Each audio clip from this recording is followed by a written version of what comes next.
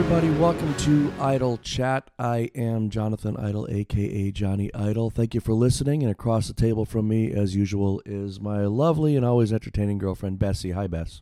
Hi, Johnny Idle. This is going to be a little different this week. As I'm sure maybe you noticed in the time, this is a shorter episode. It's a weird place right now, right? Yeah. Yeah, I lost my dad last Thursday. Yeah. And the funeral's tomorrow, and I kind of suggested we not do this, and then you made the great suggestion that we kind of come on because I have some really amusing stories. Well, we were sitting here with my sister. Yeah.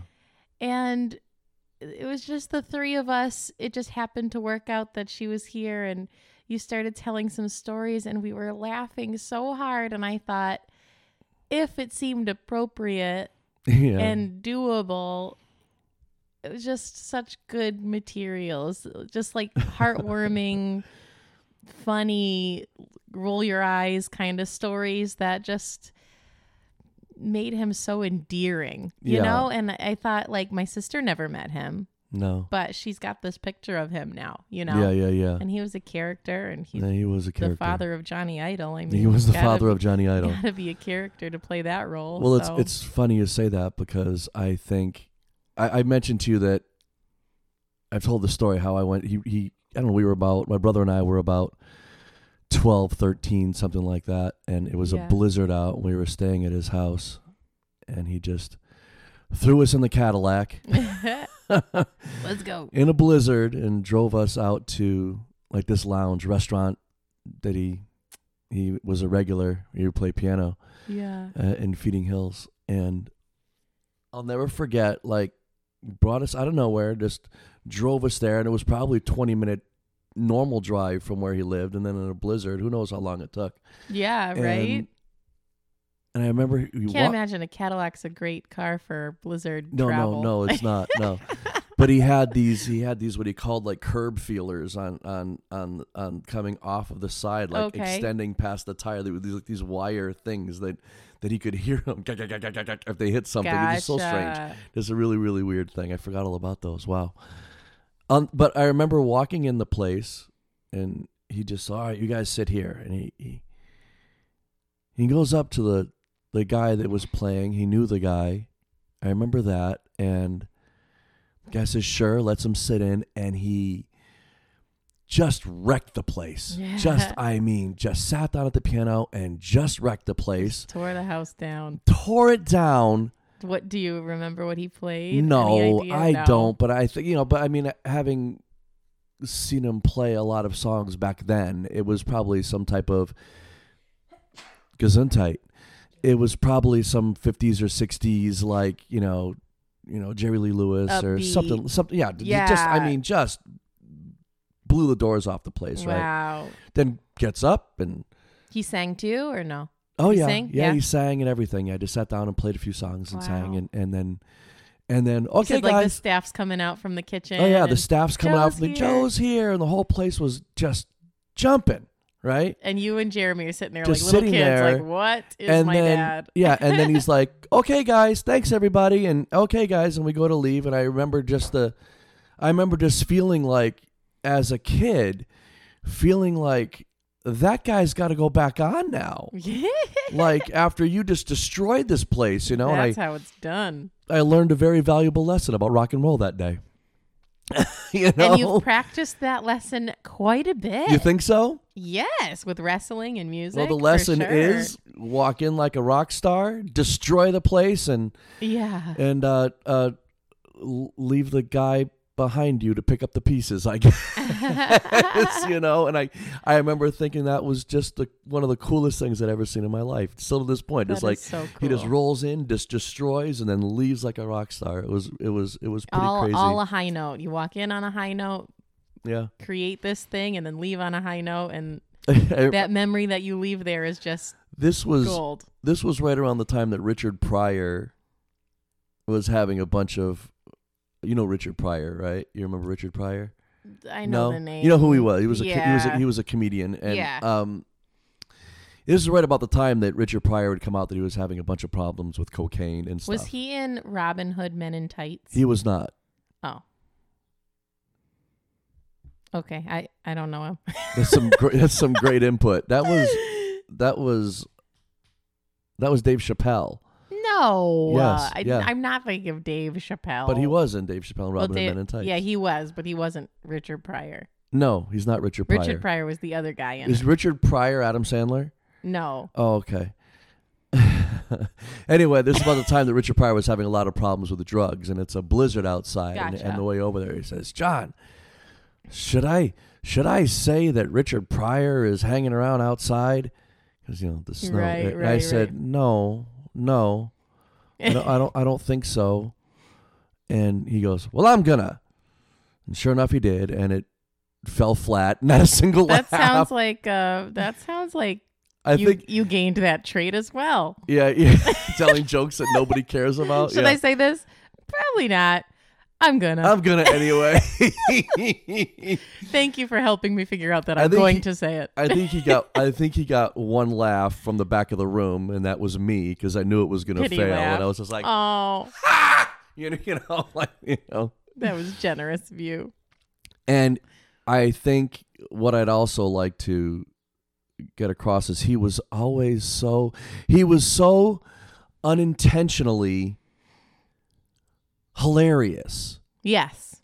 Because I knew that. Not that he was trying to be funny. Experience. Yeah, he would just say things that were just so batshit bonkers. Yeah. That you had to laugh. Yeah.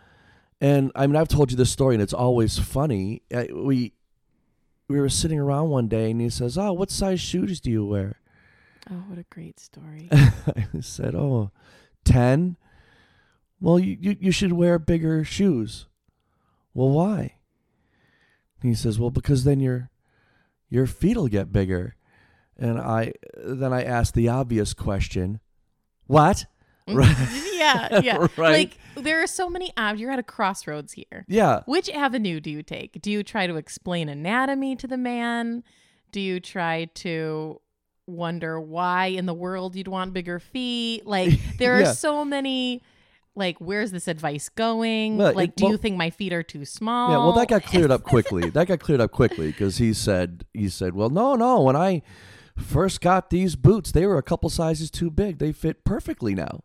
And I said, Dad, why do I want my feet to get bigger?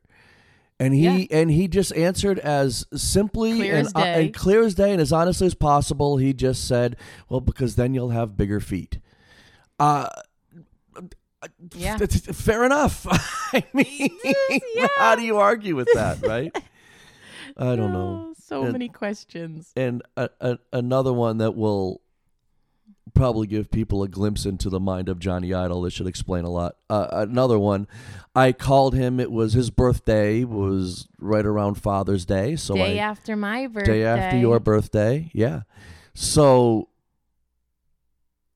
I called him and said, Dad, do you want to get some lunch today for Father's Day? And he said, what are you doing over there? Just stirring my coffee. You're stirring your coffee with your finger. Well, I don't have a spoon. Okay.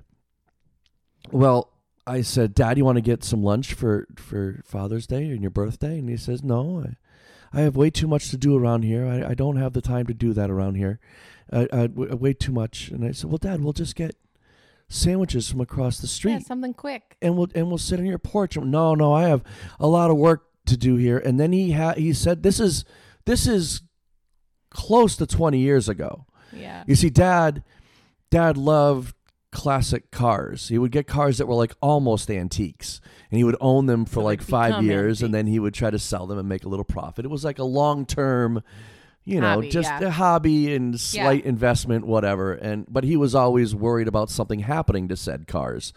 So, let's get lunch. No, he said, I'll feel a lot better once I get these cars in the house. He said, I'll feel a lot better once I get these cars in the house. I think my reply was, fair enough. Happy Father's Day. Talk to you soon. What do you say to that? I don't. And he did. He did. And he did. And he Put some did. garage doors on the On dining room or different something. different parts of the house. He had a car in the dining room, and I would assume that there was another one down at the other end of the house. Yeah. Where his mother had her like she had a little hairdressing little shop there, no you know, way. and over on the other end that he turned into a little 1-bedroom apartment for a while, and Oh, yeah. I think he ended up turning that into a garage as well. Yeah. So yeah. anyway, His roommates. yeah, his cars were his The cars roommates. became his roommates. yeah, I don't know. Anyway, It was always interesting yeah, to have him stop by. He would randomly stop by in his little time frame window and yeah, share some stories that made you giggle and scratch your head a little bit. And and then he had the best smile, and his eyes just had a little sparkle in them, and that was just him. yeah, and then he would just leave, and You can't like, you know. we'd be in this ball of confusion. Yeah, which I just find so hilarious. Confusion is so hilarious to It me. is. I know you do. So One time he sent a card because our birthdays were so close together. So when he would come here, he would bring a chocolate cake and roses. yeah, And we would sit at our table and have cake together for our birthdays. yeah, And one year he gave us a card that was a lovely Hallmark card, nice inscription. And then he just wrote something that will always stick with me. It will always remind me of him, this beautiful little sentiment. yeah. He wrote, "I love Dad." It's like I think he was trying to write, He I was love like, you, I love you, Dad. Dad, or love you, Dad. yeah, but no, I love Dad. And he just wrote, "I love Dad." And it just made us laugh so Yeah. hard. When we saw him yesterday, we did the viewing of his Yeah. body with the family. And Yeah, I just kept looking at him like, I love Dad. Like that's what I remember, yeah, He was always kind to me. He had his dementia and he had his struggles, and yeah, there were definitely some things that were tough to navigate throughout the years, but we ended with a connected little trio, the three of Yeah. us, I thought. So Yeah. it was very sweet. It was. I think he was. He was a sweet man. I was really happy. We went over to his house, and it was just nice to see that he was surrounded by so much love all the time, and it was nice to see. Yeah. So Yeah. anyway, What a godsend. yeah, And I they've know. made this so much easier for us. His partner, Sylvia, and her family yeah. have just They've been done so everything. loving and hospitable and welcoming to us. And Her daughter's done everything, they've all the done planning, and all it's really, the stressful part of planning, Yeah, which really really amazing. opens us up to being able to grieve in a healthy way. And yeah, it's man, weird. we're lucky. We're lucky for that. And hopefully someday I can give that back to somebody else, Yeah, Well, he was, like I said, he was a musician, and I found out Yeah. about this leaving a gig last Thursday. Get this. Skyline in Westfield are one of our absolute favorite places. Yeah, The last time I saw my brother was at Skyline. He came to one of our gigs. yeah, Then the night we find out about your dad, we're just leaving a gig leaving at Skyline. Yeah, And then tonight we're playing at Skyline the day before his funeral. yeah. I mean, The Skyline family is already so close to us Yeah. and such a place of comfort. And then to add that layer on top of it, that's irreplaceable. well, plus I remember he came over here a couple of years ago, and he's like, "Oh, you out working?" Yeah. And I said, "Yeah, I'm out playing." And he was so proud of the fact that I was just out by myself, just me, a guitar and a microphone, and just out and just playing Just and working. doing it. Yeah. And he's like, "You making any money?" And I said, "Well, as much money as you can as a solo acoustic guy in Massachusetts." Yeah. You know what I mean? And Western I said, "Believe it or not, that I pointed at our $300 Fender acoustic. Yeah. That, we didn't we want had to. just gotten. We had just gotten it. And I said, "That's the one that's doing all the work right now." And then that was here. That was for your birthday in June. Yeah. And then he came back for my birthday in July, and he handed me a card, and I opened it up, and there was $300 in it. And he said, he wrote, "I finally gave you something you like." Yeah. Yeah, so he paid for the guitar. Yeah, so we're playing tonight. At this spot that's home to us, that has been family Yeah. to us. And it's a shorter gig than usual, so we can just like hang out and be there. Yeah. You can pick the songs that mean something to you and not have to stretch it out with extras. Yeah. And you're going to be playing the guitar that he paid for. Yeah. I That embodies. I was struggling. That feels so right. I was struggling with the decision a little bit, and then Sure. I called Aunt Julie, his sister, the other night, and I talked to her, and she said her exact words said he would be wicked upset if you didn't play. So I'm playing. I'm keeping the gig. He Yeah. would be happy, and He'll be there. yeah. And I mean, I guess we can say yesterday too. We were there before everybody else at the viewing, and you were talking to him. We were sitting and just looking up at him, and you were talking to him, saying, "I'm going to take care of him forever." You said, and I said, "Dad, I'm okay. I promise. My life is great. I'm okay. I promise." And just then the lights flickered. Just then, Yeah. it was unbelievable. Yeah. So I think we're going to leave it. And on who that. knows what that means? That could mean nothing, but Who knows? it leaves such a feeling of comfort to the living Yeah. to have stuff like that. Right. You know?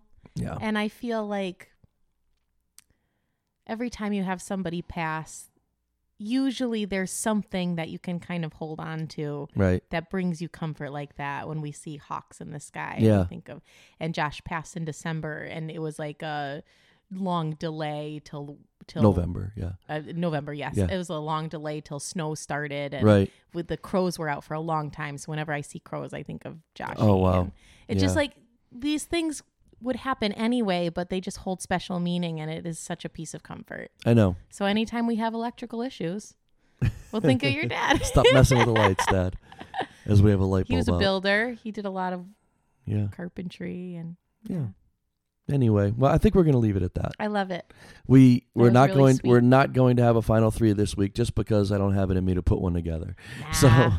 So We'll wrap it up right here. yeah, we always end every show with saying, "Do us a favor and do something cool for somebody." We're also going to say, if you have a person or people that you feel like you should call, Do you- it. do it immediately, because Do it. Don't they can be wait. gone in an instant. Yep. So just do that. Do us that favor, You won't, guys. You won't forget that you didn't do it if you didn't do it. Right. Yeah. And you'll always forget that you'll always remember that you did, yeah. Yeah. So Be kind to yeah. yourself in the future. Right. By covering your bases. Yeah. It's so true. Oh, don't cry. I'm going to cry too. You're killing Nah, me. I'm all right. I'm a stone cold killer. No tears here. I say as I cry like 23 hours a day. Thanks for listening, everybody. And We love you guys. we love you all. We Thanks appreciate for being you. our extended family. Yeah. We'll talk to you next week. Bye.